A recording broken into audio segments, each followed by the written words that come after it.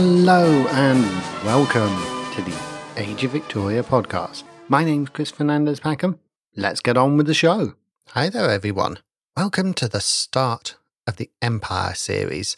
The Empire shows will cover some topics that you might find distressing, including genocides, racism, and war.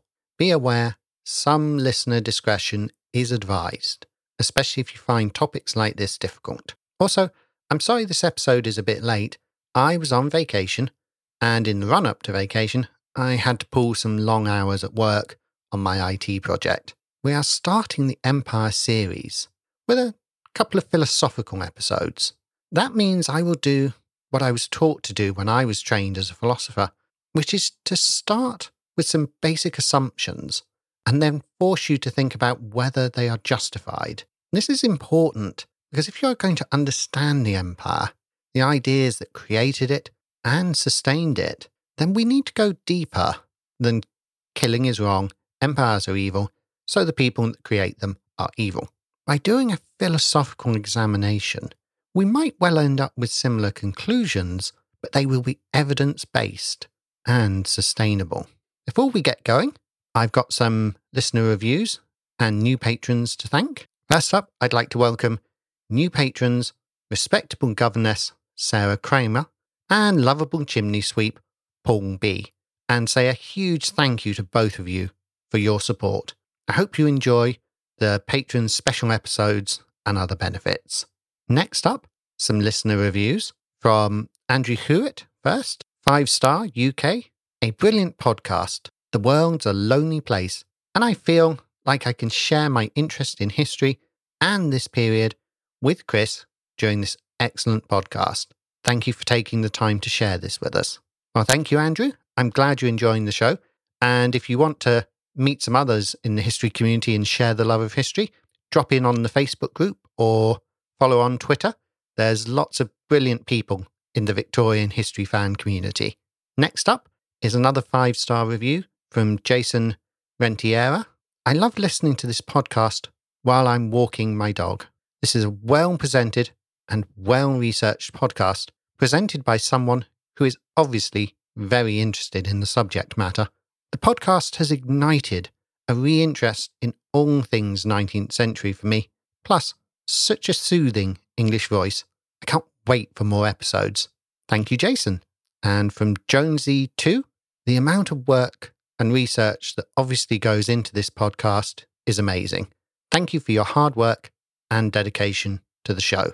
Thanks ever so much, Jonesy. I hope you keep on enjoying it. And lastly, from Penguin Socks 21. This is a bit of a long one, but I think it's a very interesting one. It raises a point we need to chat about. The Age of Victoria podcast is the most thrilling ride you'll take at 15 miles per hour. Host Chris Fernandez-Packham packs painstaking amounts of research into each episode, bringing a bygone age vividly back to life, with deep dives into labour rights, court politics and intrigue, technological and economic change, philosophy and art, warfare and colonisation.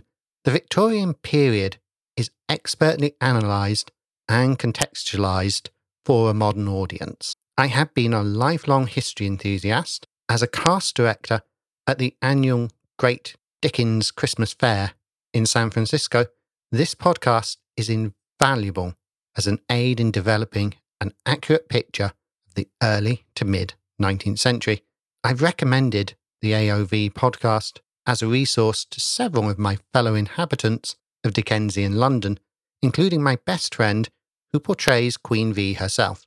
If nothing else, the heart-wrenching first-person narratives of real people featured in each episode solidify this podcast as an essential tool in any Victorian reenactor's kit. Though the Age of Victoria podcast is paced somewhat slowly, the extended time spent allows the listener to fully inhabit the landscape Fernandez-Packham paints. Other reviewers have touched on specific editing issues upon which the host continues to improve. I find his voice soothing and perfect for extended binge listening every few months to catch up on 2 or 3 full-length episodes at once. The only critique I have is his tendency to raise the pitch of his voice when narrating from Queen Victoria's letters or journals, or reading the correspondence of other women. This satirizing effect can have the effect of making women sound more diminutive or ridiculous than I believe he intends. All in all, the Age of Victoria podcast is a dependable source of well-researched information on a much misunderstood period of history. I look forward to several more years of episodes as the rest of 19th century unfolds in Chris Fernandez Packham's capable hands. Thank you for the fantastic review. I'm especially thrilled that my show is helping the reenacting community, which is, I just think, one of the most wonderful things. If you do get a chance to visit a reenactment group, please take it. They put in so much work to bringing the past to life, whether it's the sealed knot in the UK with the English Civil War, or Queen Victoria fans and Dickens fans in America, to American Civil War reenactors, to Vikings and Anglo-Saxons. It's just a great community. So please, if you can support them, especially in the COVID times, get behind them somehow. The voice acting point was mentioned by Mary in the Facebook group too. So I decided to do a higher pitched voice for Victoria to make her stand out, and because it helps me put the intonations from her diary writing across to the audience. It is also so that Victoria and her voice are clear and distinct. It certainly wasn't to mock her or make her a figure of fun. Quite the opposite. It is my attempt to underline her importance. I admit I'm not a trained voice actor, as my readings of regional accents occasionally show. I just like to think that it will bring the people closer to us by separating my voice from the people's. But I will throw this open to the community. If any of you want to volunteer to be the voice of Queen Victoria for future quotes, please drop me an email. Okay, on with the show. We've talked a lot about Europe and wars and climate change and poverty and economics. We haven't touched on the empire. It is fundamental to the Victorian age, but it was incredibly complex. To cover the empire in one episode, or even 5, is clearly impossible. Even the empire is just the same kind of shorthand as when we say the United Kingdom or the United States. Convenient labels that are actually pretty meaningless. It certainly wasn't like in Star Wars, with an evil emperor at the top giving orders, and then hordes of unthinking drones in white armour following orders blindly, whilst a heroic resistance fights for the good. Many people that fought against the British Empire were good, brave opponents, but many others were brutal, greedy, and sometimes utterly inhumane in their own right. Even looking at a map of the empire at a fixed point in time can be misleading. All that pink on the paper makes it look more unified and planned than was ever the reality. Some of the pink areas were deserts or mountains. No one lived there in a meaningful way. In areas like this, empire might mean a port and a railway or just an outpost on the road, despite the map showing hundreds of miles around it being pink. Other areas, like urban India, came under iron military and legal grip. Even in the Indian countryside, though, some parts of empire were nothing more than a British forestry commissioner or a local resident, plus the idea that somewhere above was the empire. Many historians will point out the divide between what was called the settler empire, or settler colonialism, and the conquered empire. The settler empire was conceptualized as the Australian, South African, and Canadian areas where mass white immigration occurred into what Europeans considered unsettled lands that could be claimed. This empire consciously used terms like Anglo-Saxon, taming the frontier, and building the White Empire.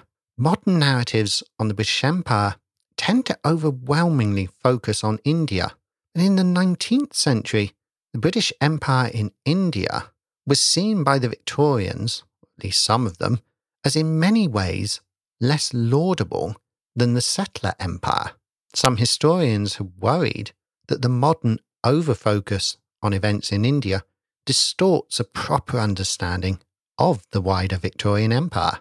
Empire was different depending on who you were, where you were talking about, and what your views were. For some British people, in some years the empire was just something that happened over there, a distant thing that barely seemed to touch them. For others, it was a living, vital part of the way Britain itself was being created.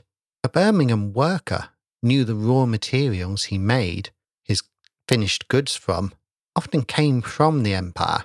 The goods he sweated, perhaps died, to produce were usually destined for somewhere in the empire. The empire acted as a vast economic system, as well as an instrument of imperial expansion and control. To understand the empire, we must understand how sophisticated it was compared to many of the empires that had come before it. For those British people who went on to serve or rule the empire, depending on their class, well, again, their experience of it could be vastly different.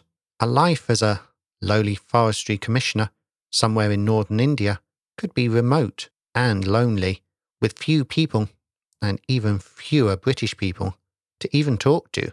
Months of silent isolation could be on the cards. A mixed-race clerk in one of the great Indian cities would have a very different view of the empire and the people who made it up, whether an Indian native, mixed-race Anglo-Indian, or brief contacts with the highest upper-class imperial administrators. The experience of the people on the ground shaped the empire, and they in turn shaped it. This, in turn, helped reshape Britain.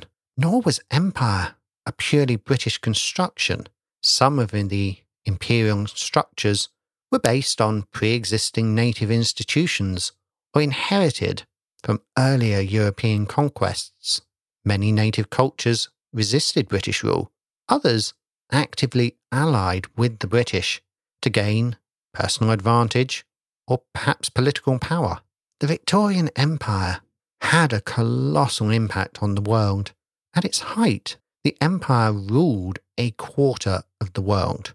According to the Organization for Economic Cooperation and Development, the empire oversaw around 412 million inhabitants, or around 23% of the world's population at its height in 1913. By some measures, it was the largest that had ever existed.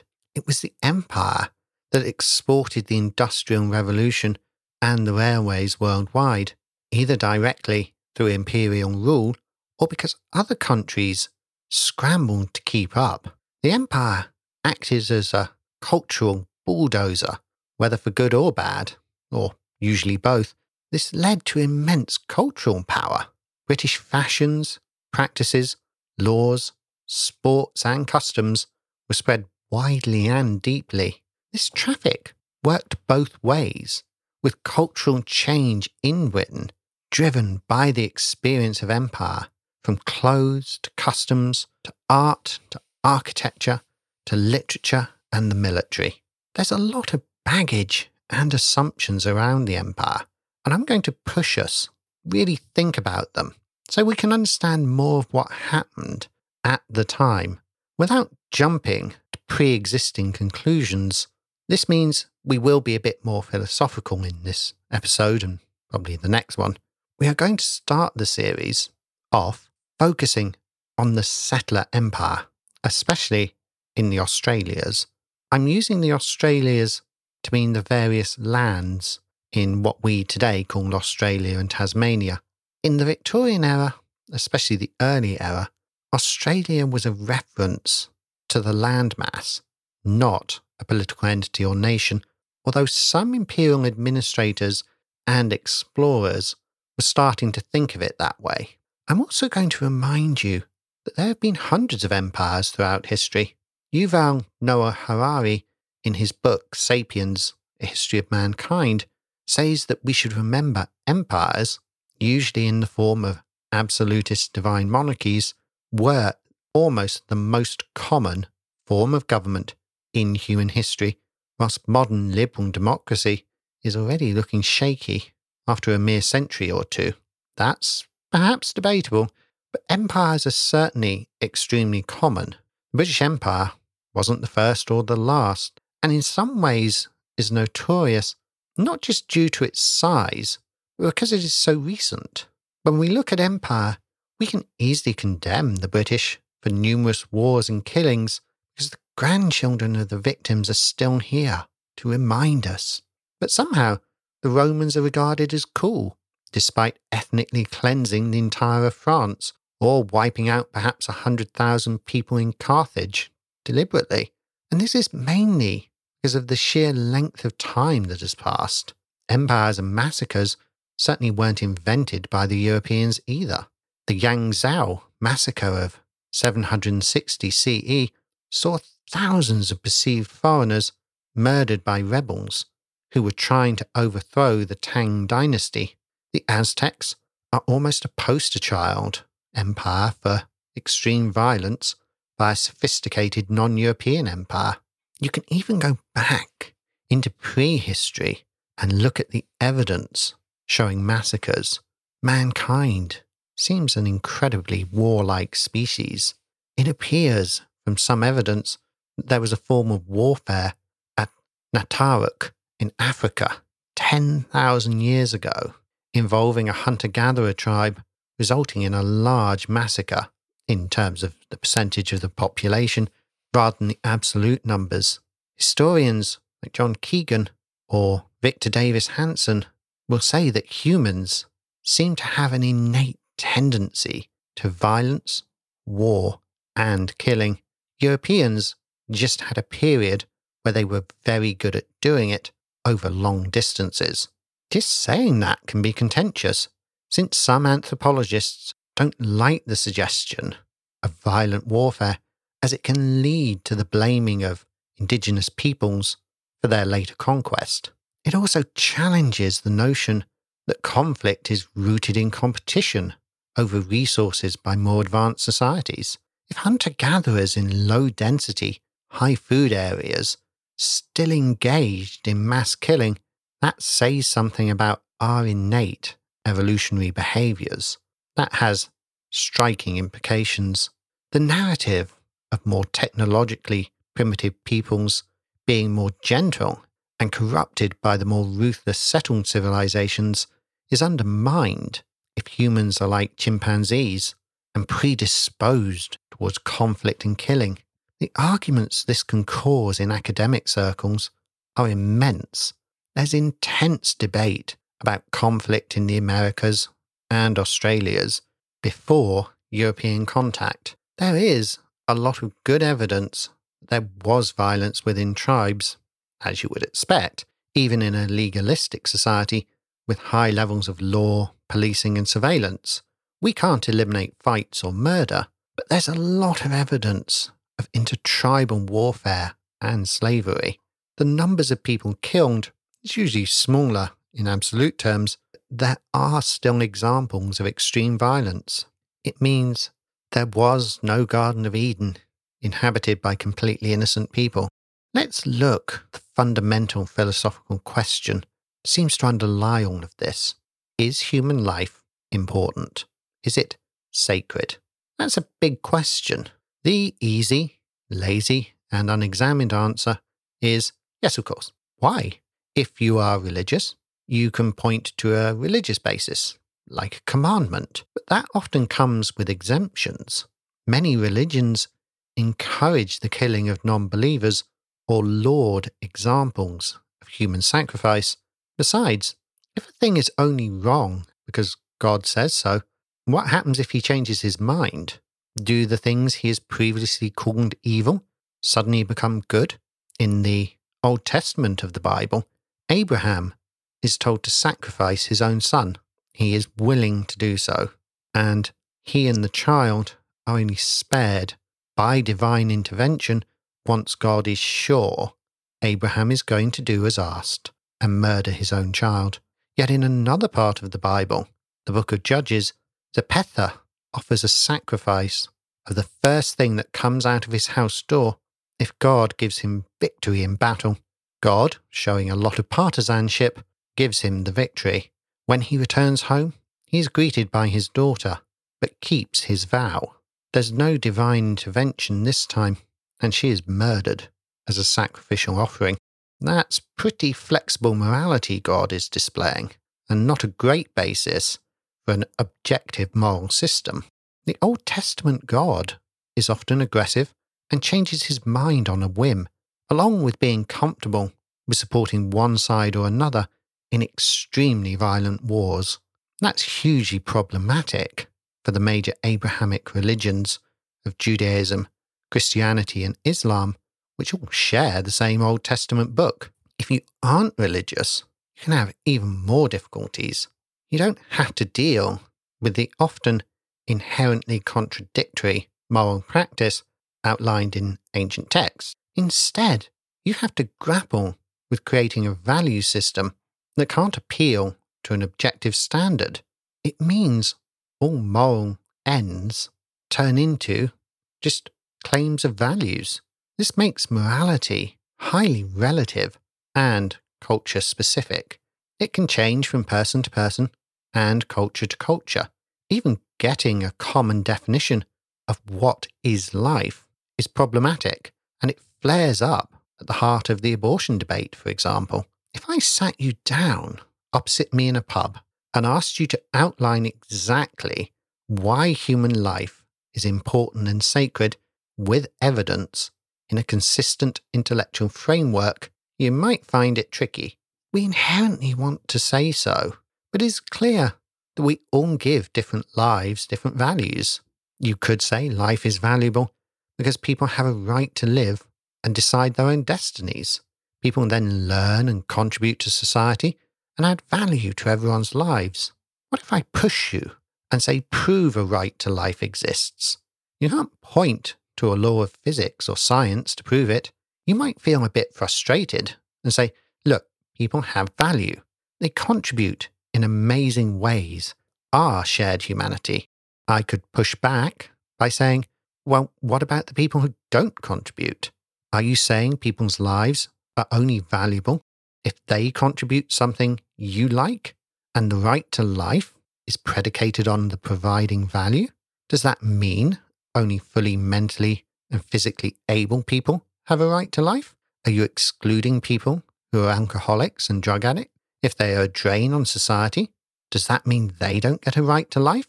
At this point, you would probably be resisting the urge to pour a pint on my head, but you might sigh and say, look, we are all unique and valuable, and we treat everyone equally, which is why we have laws to help include people who are in difficulties, so they have the same rights as us.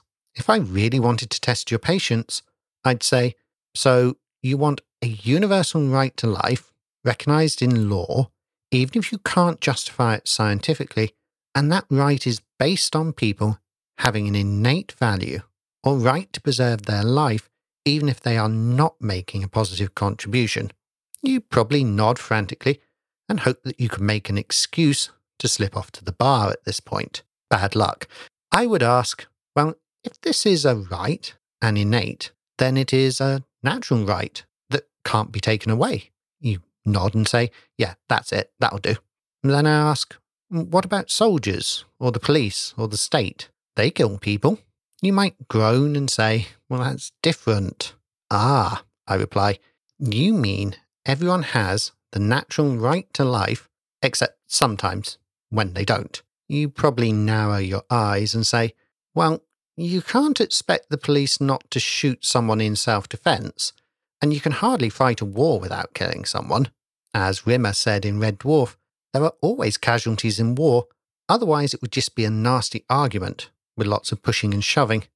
I would nod and reply, so it's okay to kill people sometimes, even if they have an absolute right to life. You would nod cautiously, and I'd then ask you, well, how do you choose who gets to have their innate right to life ignored? You glare at the ceiling perhaps, and then say, I don't know, you just use some common sense. Like really bad criminals or self-defense, or if someone is terminally ill. Oh, I reply, I didn't realize you wanted to kill off sick people. You would shake your head and say, no, I mean if they are suffering and ill and want to end it with dignity. Ah, I reply, what about someone who is paraplegic? Should they be able to ask to be killed? Well, I'm not sure, you reply. Maybe it depends on how they feel about it. I nod and then ask, well, what if the brakes fail on a train and is heading towards a dead end, and hitting it will kill everyone on board? But if you pull the track change lever, it will go onto a different track that has an engineer working on it, so the train only kills him. Is that okay? Or should you do nothing and let the 20 people on the train die? What if those 20 people are criminals, being transported to a high-security prison, whilst the engineer is a loving, hard-working single father? Are you comfortable making that choice? Does your value system that you've worked out let you find the right moral answer for that choice? Is it okay for the state to kill people in a war, but not execute criminals? That appears inconsistent. Why is it okay to kill people in a war and be pro-euthanasia in cases of the terminally ill, but then perhaps say you are against abortion? Or the other way round. You might condemn the death penalty and killing people during a war, but be fine with abortion, because how you define life is different from how other people have defined it, and the value you have placed upon personal freedom is different to the value they are placing on someone else's freedom. Inconsistencies about how human life is valued, whose life is valued, are common. Issues of personal freedom frequently conflict with other people's views on the right of people to live their own lives. You can see some basic human morals and impulses in conflict in here. Answers to the questions I pose in that fictitious conversation can differ wildly. Where you draw your lines can rapidly change once the absolute rules are erased. It is a very rare person has an absolute hard line against ever taking a human life for any reason, and they often can't deal with no-win situations. What if you have that hard-line absolutist stance and you have to deal with a home invasion by a dangerous criminal who is prepared to kill anyone who gets in the way? Studying philosophy soon teaches you that consistency is usually more trouble than it's worth. A lot of moral philosophy requires a discussion of the extent of free will and freedom of action. How moral or immoral is an action when it is compelled by the circumstances around it? If everyone you know is a tribal raider from the steppes who kills Chinese farmers and steals from Chinese merchants, honestly, how free are you to choose a different life? Respect for the law is often deemed a moral good, but the law itself can be morally evil. Yet disobeying that law could require further immoral acts. Supposing you were a civil servant in Nazi Germany, you decided you couldn't follow the registration laws because they are immoral. You don't want to help the regime making the laws. You decide to break the law and burn down the records building. This saves thousands of people from being identified and taken to a camp. Yet perhaps other people die in the fire. Suddenly, you are a long way down the complex calculations of what exactly the greater good is. And this is all before you introduce economics, when you have to ask, what is the value of human life? That's not a trivial question. Courts have to assess the value of life when they are looking at the monetary damages in cases where someone has died. Doctors have to look at whose life is more valuable when treatment options are limited and resources are scarce. Do you spend time, money, and the doctor's critically limited time on a patient who will be dead of old age and cancer in a year, instead of spending it, say, on a newborn baby? Should society tax people more to pay for medical care or police at the cost, say, of better public transportation that would reduce emissions and improve public health by preventing respiratory and cardiac disease? These dilemmas are timeless and have existed in some form throughout history. If you were, say, the ruler of an empire, and you could save the lives of millions of your own citizens by invading another territory and seizing their land for food, were you morally obligated to do it? If your own people are starving and that territory is badly run and not producing maximum agricultural returns, and it supports a small population, then by taking it over, you could turn it into a breadbasket that might potentially save millions of the lives of your own citizens. If you refuse and say it is immoral to take land from other people and kill them, how do you react as your own people start dying and protesters turn up outside your office holding dead children and asking why you didn't do something? Why was the life of a stranger in another country worth more than their child's? Don't think that things like this haven't happened in history. There's also probably the uncomfortable thought in your mind, if you can't solve this problem, maybe the Praetorian Guard will get rid of you and find someone who will. And then you hit the classic philosophy first-year undergraduates problem. What if you are going to save 6 people by sacrificing one person, but then the one person turns out to be an Einstein who could cure cancer? It is virtually impossible to live a life that doesn't in some way hurt or kill other people at some point. For instance, today, if you buy a pair of cheap trainers, they are made in a sweatshop somewhere that uses slave labour. You throw away a computer, it is sent to a developing country and left on a scrap heap, with children scavenging for parts in the toxic waste. The vegetarian meal you eat includes soy and palm olive from plantations that cut down the rainforest, turbocharging climate change, which in turn kills people. The cocaine snorted at fashionable parties in London is paid for in blood along the supply chain. It destroys Latin American countries and causes corruption worldwide. Lawyers in America help money laundering from corrupt Russian mafia, enriching US banks' capital reserves and boosting the US economy and strengthening the dollar. Moral certainty is always a lot easier at a distance, especially when simplicity and hindsight are thrown in. This was a fundamental problem of empires.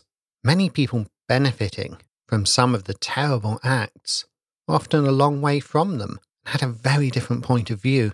It gets even harder if we look at one of the fundamental values of modern liberal democracies, the right to individual liberty. This tenet says you are free to make your own choices and live your life any way you want, provided your actions don't infringe the freedom of others.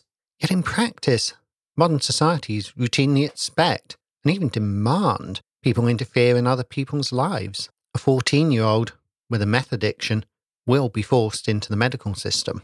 A person living in a homeowners association area will suddenly find those cute garden gnomes they want for the front yard will generate a lot of interference with their lives.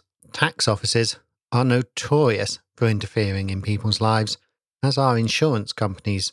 Crossings interfere with your walk, and when councils take away sidewalks and pavements, they force you to drive rather than walk, damaging your health and the planet. Governments interfere with individual freedom by forcing drivers to wear seatbelts or to drive cars that meet emissions standards. Yet these are necessary measures. Vaccines are the most effective method of controlling many infectious diseases, yet they often require the state to force consent of the people who refuse to accept them on spurious, scientifically illiterate grounds for the good of the wider community. The value of freedom becomes a complex series of debates and trade-offs about where boundaries really lie. Societies and people constantly force their will onto others. We just don't like to think of it that way. In 17th, 18th and 19th century Europe, the concept of it being wrong to interfere in another culture and respecting it was not a common one in the first place. If you look at it at even an individual level, many Victorians would have said it was perfectly okay to tell someone else how to live their life and judge them for how they did. That runs contrary to our modern view of individual human rights and the freedom to live life as you choose. That was not a sentiment that was particularly common in Victorian times. People expected to judge others and be judged by the community. There was also the view that if someone wasn't seen to be living life in a way the Victorian community approved of, there was a moral duty for the community to tell them to change their life. Poor Victorians in the working class routinely received lectures on sexual abstinence and temperance from visiting charity workers, and frankly that attitude is common today too. As for the right to life, that was just as tricky as today. Victorians knew life was fragile. Most people in the world lived in extreme poverty, even in the richer nations. Disease could strike without warning. Childbirth was incredibly dangerous. Huge numbers of people around the world died due to injuries at work. Telling a working-class Victorian that everyone had a precious life that had to be treasured might have seemed insane when they looked around them and watched their fellows dropping like flies. Victorian England and Wales at one point had a life expectancy at birth of just 40 years, and child mortality was enormous. The statement, all life is valuable, would just not have made sense. Most people can't get into the detailed analysis of these kind of issues when making most of their decisions. Complex moral rules and frameworks are just too much for every decision we have to make. So people turn to shortcuts called heuristics. To quote Alice Newark, quote, "Given the sheer number of decisions the average person makes on any given day, the brain's use of shortcuts to help assess different choices makes perfect sense. It would be a waste of time and energy if someone had to do an exhaustive cost-benefit analysis to decide which brand of laundry detergent to buy or which kind of pizza to order. As a result, people use a number of mental shortcuts or heuristics to help make decisions, which provide general rules of thumb for decision-making. However, the same glossing over of factors that makes heuristic a convenient and quick solution for many smaller issues means that they actually hinder the making of decisions about more complicated issues. Heuristics are simplifications, and while simplifications use fewer cognitive resources, they also, simplify." End quote. These mental shortcuts mean humans are generally pretty terrible at reasoning, unless done using a scientific framework of some kind, and you can begin to imagine the enormous impact this can have on cross-cultural decision-making, especially of the kind that empires are involved with. Even the human visual system uses heuristics, which is why we fall for optical illusions so easily. We are especially prone to what is called anchoring bias, where we base our views on values based on a previous value. To borrow an example from Dr. Lindy Sapodin, if you came from a family that spent £50 on jeans growing up, your starting view for jeans will be that they should cost around £50. When you find a pair of jeans for $39.99, that seems like a bargain and validates your view. Suppose you have a daughter.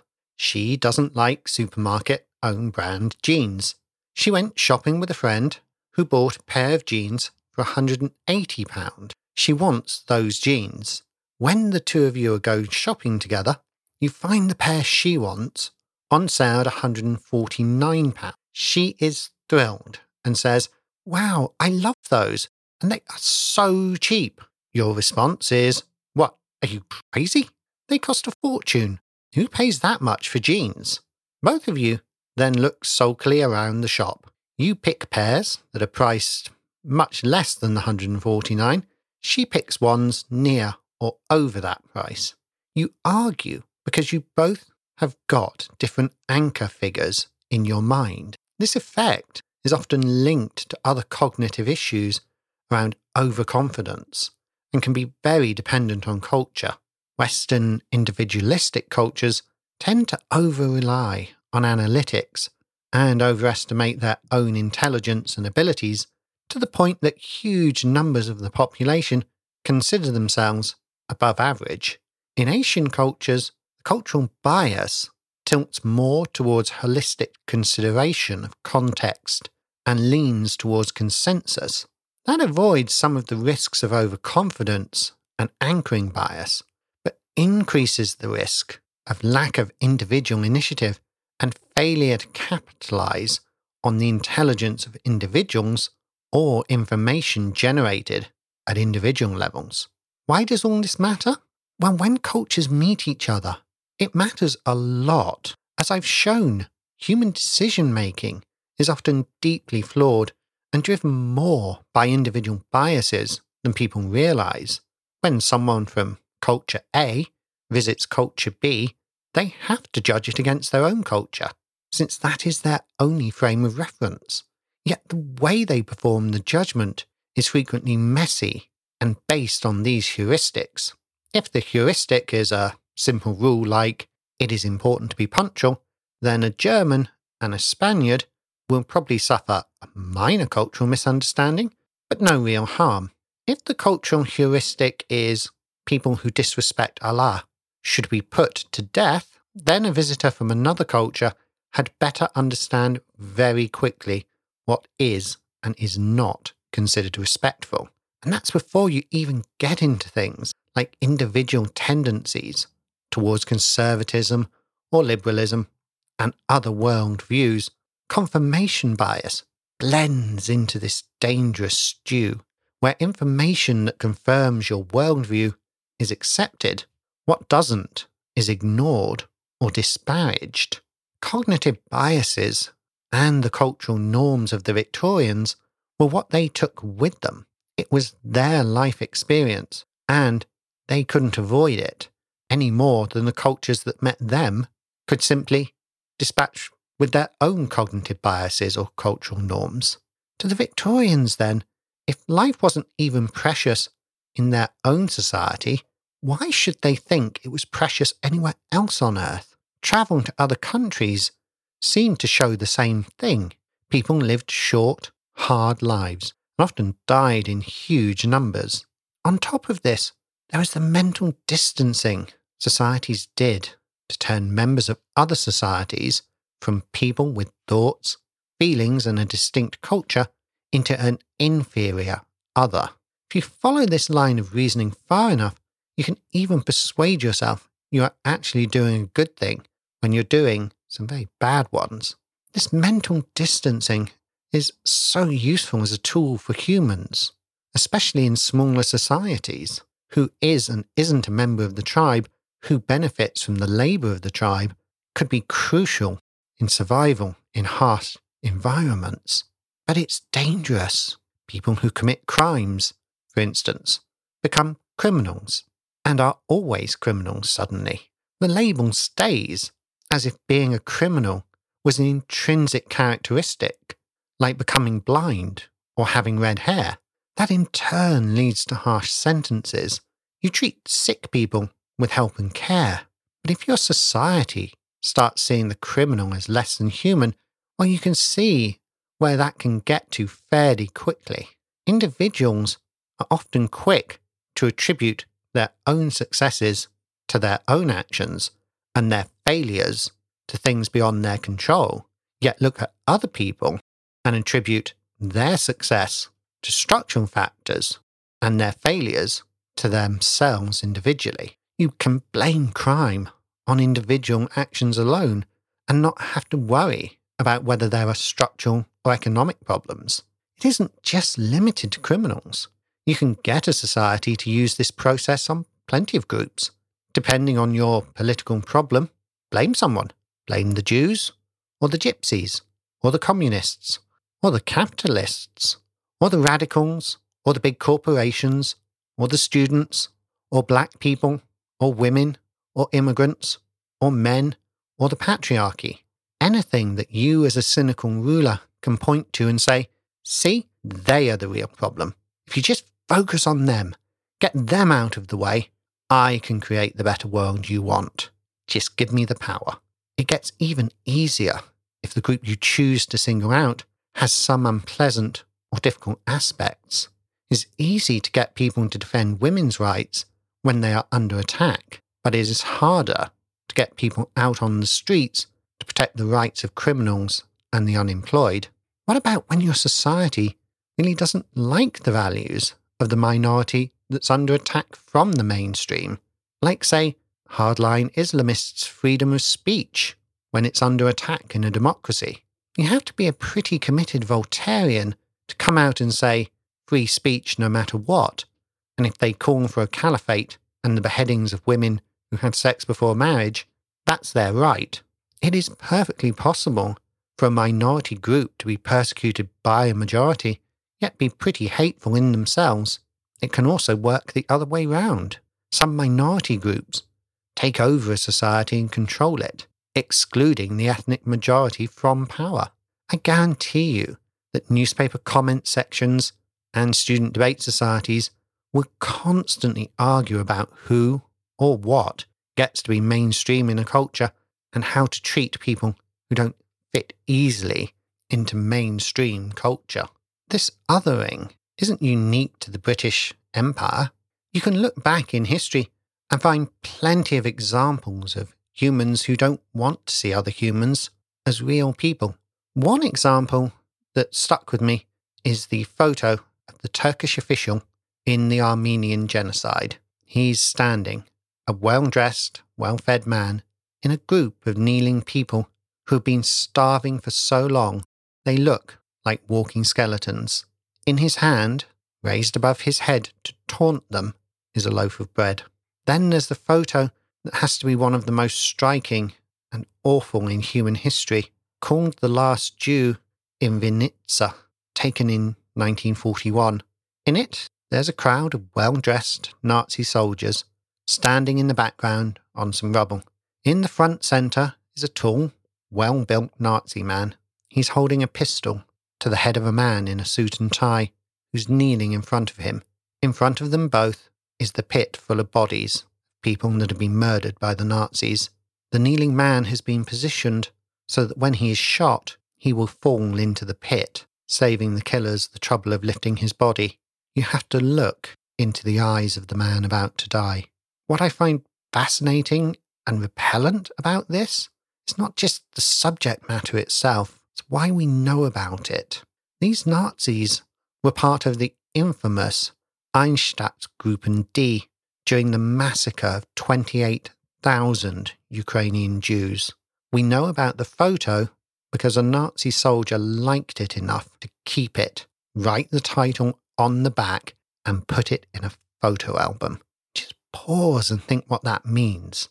The sheer horror captured in a photo that was supposed to be looked back on, perhaps with pride or fondness. If you get the chance, have a look at the photo.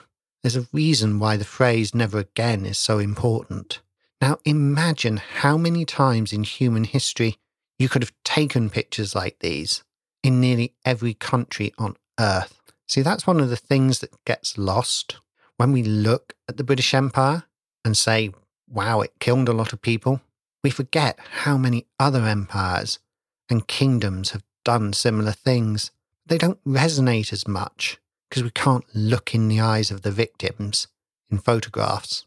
Genghis Khan was responsible for the deaths of millions and millions of people. Today in the West, you will find military history enthusiasts who forget about the bodies in their excitement to talk about horse archery.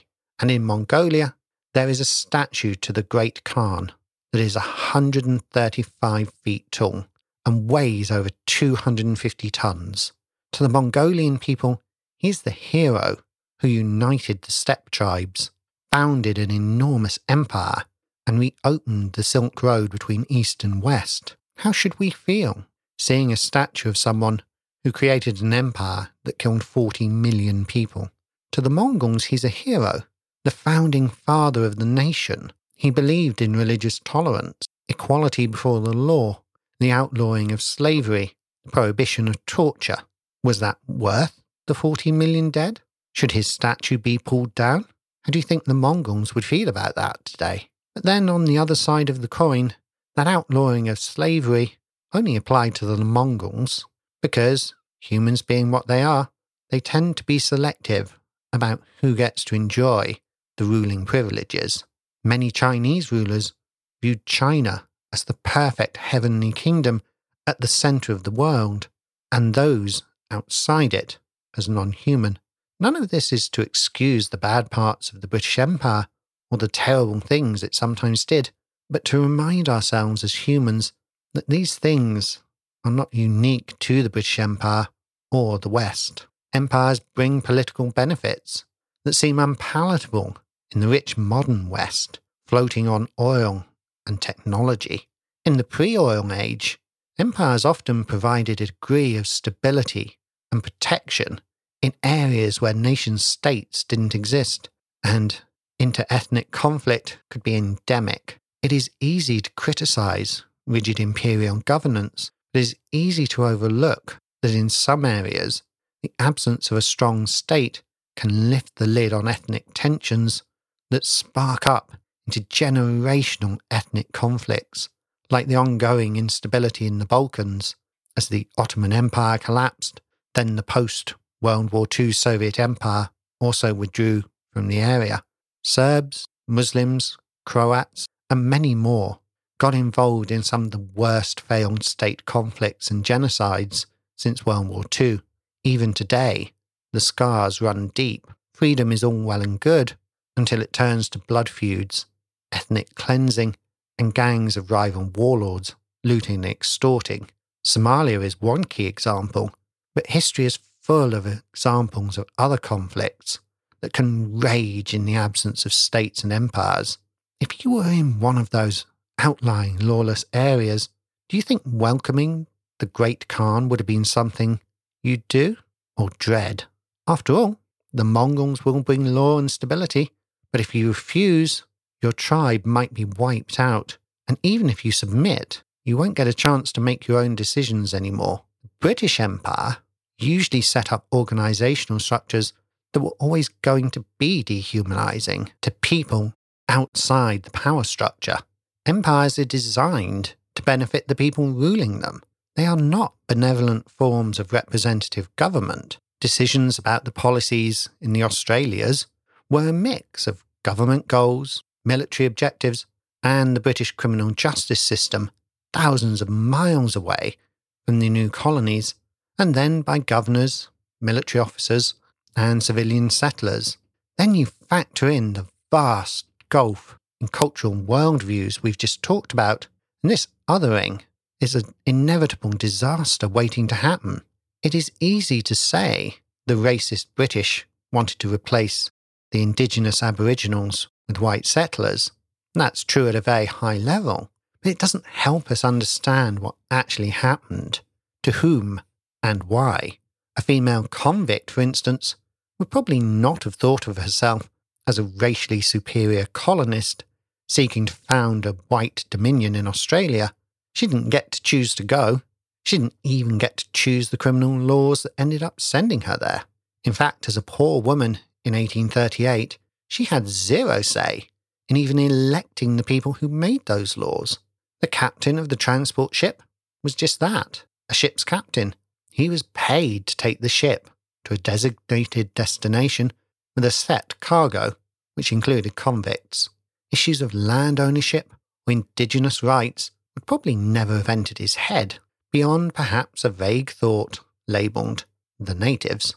British policy also wanted to lessen what was seen as a surplus population of hungry people at home by seizing overseas land. Many of those set up overseas really did find a hugely improved diet and wrote to relatives at home about how good the food was, and how starvation was a distant memory, so they should come and join the settlers.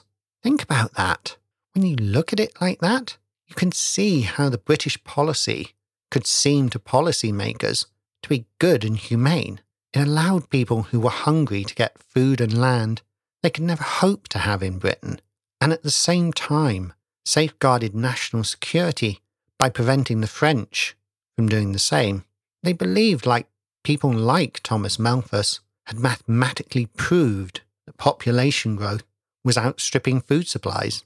The dreadful year without summer and the discontent and hard winters of the 1820s and 30s had seen the ultimate proof of this. If they didn't seek new lands and food sources outside Europe, then they would be responsible for millions of deaths from starvation. Perhaps not doing it seemed irresponsible to policymakers. That's assuming the decisions were conscious policy. Britain was in many ways a free country, especially when compared to most at the time. If a British person wanted to leave their terrible factory job, buy a cheap ticket on a ship to get to Australia, then buy some land, well, it was their life. They could go and try to be fed in New South Wales. Contact with the indigenous peoples sometimes seemed to reinforce this view. The lower density, low agricultural societies, pastoral societies in Australia seemed to be almost criminally wasting the precious resource of productive land. Inconvenient facts were swiftly airbrushed aside. The view that civilized Europeans were taking an empty land that hadn't been utilized by the native peoples, therefore inevitably had to lead to a racist white superiority complex. Racism had to become part of colonial expansion. The flip side of any claim to white racial superiority had to be a claim that the indigenous population were inferior. You can't claim to be superior after all if you have nothing to be superior to. That is a fairly striking pattern to human history as well. Any culture that aspired to dominance for whatever reason would probably eventually adopt some form of claim of either racial superiority or cultural superiority. Good examples of the former claim are the Mongolian, Japanese or Chinese civilizations, whilst the Romans were an example of the latter, since they were unconcerned over skin colour or ethnicity, but asserted aggressive cultural and legal dominance over peoples outside the empire and those assimilated into it. This form of cultural imperialism could become linked to religion, whether Christian, Confucianism or Buddhist, or just claims about the general culture.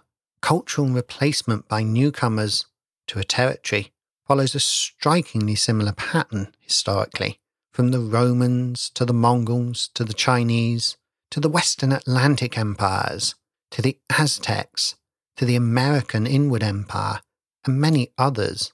The Ainu people in Japan were conquered by the Japanese in the 9th century. They sometimes revolted against their Japanese shogunate overlords, only to be brutally put down. By 1800, the shogunate took direct control of Hokkaido, and the Ainu population lunged from 80,000 to around 15,000 in 1868. The Japanese sold Ainu men into indentured servitude, forced Ainu women to marry Japanese men. They were declared as foreign aboriginals, so that they couldn't claim indigenous rights, then simply declared Japanese, so that they and their culture would be buried. They would not be recognised as an indigenous group until 2006. China has a long history of repression of territories it conquers and assimilation of people into Chinese culture, a pattern continued today in Tibet. When stepping away from the abstract philosophy, the day-to-day impact of the British Empire was enormous. Whatever the aims and goals of the Victorian British, whether benevolent, uncaring, or actively hostile, depending on the circumstances and people, the consequences for pre-colonial Aboriginal society in the Australias were going to be immense and terrible. Hundreds of thousands of convicts and settlers travelled from Victorian Britain to what would become one of the great pillars of the empire. Not all of white Victorian Australia was founded by convicts, though, nor was it all forced migration due to hunger. Gold rushes and a sense of opportunity also fueled massive emigration from across Europe to Australia. The immigrants brought with them Victorian British culture and ideals, and then the cultural ideas of Europe. They would be linked to the empire by ships, then steamships and telegraphs. Farms and railways sprung up, and international trade seemed to blossom. A British policymaker in 1803 who could peer into the future might have felt vindicated. After all, an empty continent was being transformed into one of the most productive parts of the empire. If he was especially racist, which wouldn't be unlikely for the period, he might have felt that it was superior to the Anglo-Indian Empire, as it was created by mainly white labour. He would be wrong. Of course, the land wasn't empty, and he would be ignoring the colossal displacement, forced labour, and genocides against the indigenous peoples.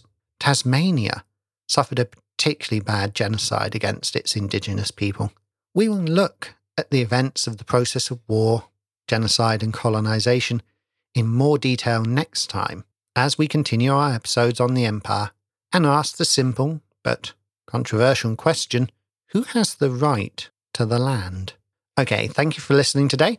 I know it's been a long one and it's been a bit of a philosophical journey, but I hope it's opened your eyes to the huge number of issues around the Empire to allow you to think about some of the themes underlying it and give the decisions and actions of the people a bit more context. Okay, I'll try and get out a mini-sode soon, and do get in touch if you have any thoughts about today's episode, and I'll speak to you next time. Take care, and bye for now.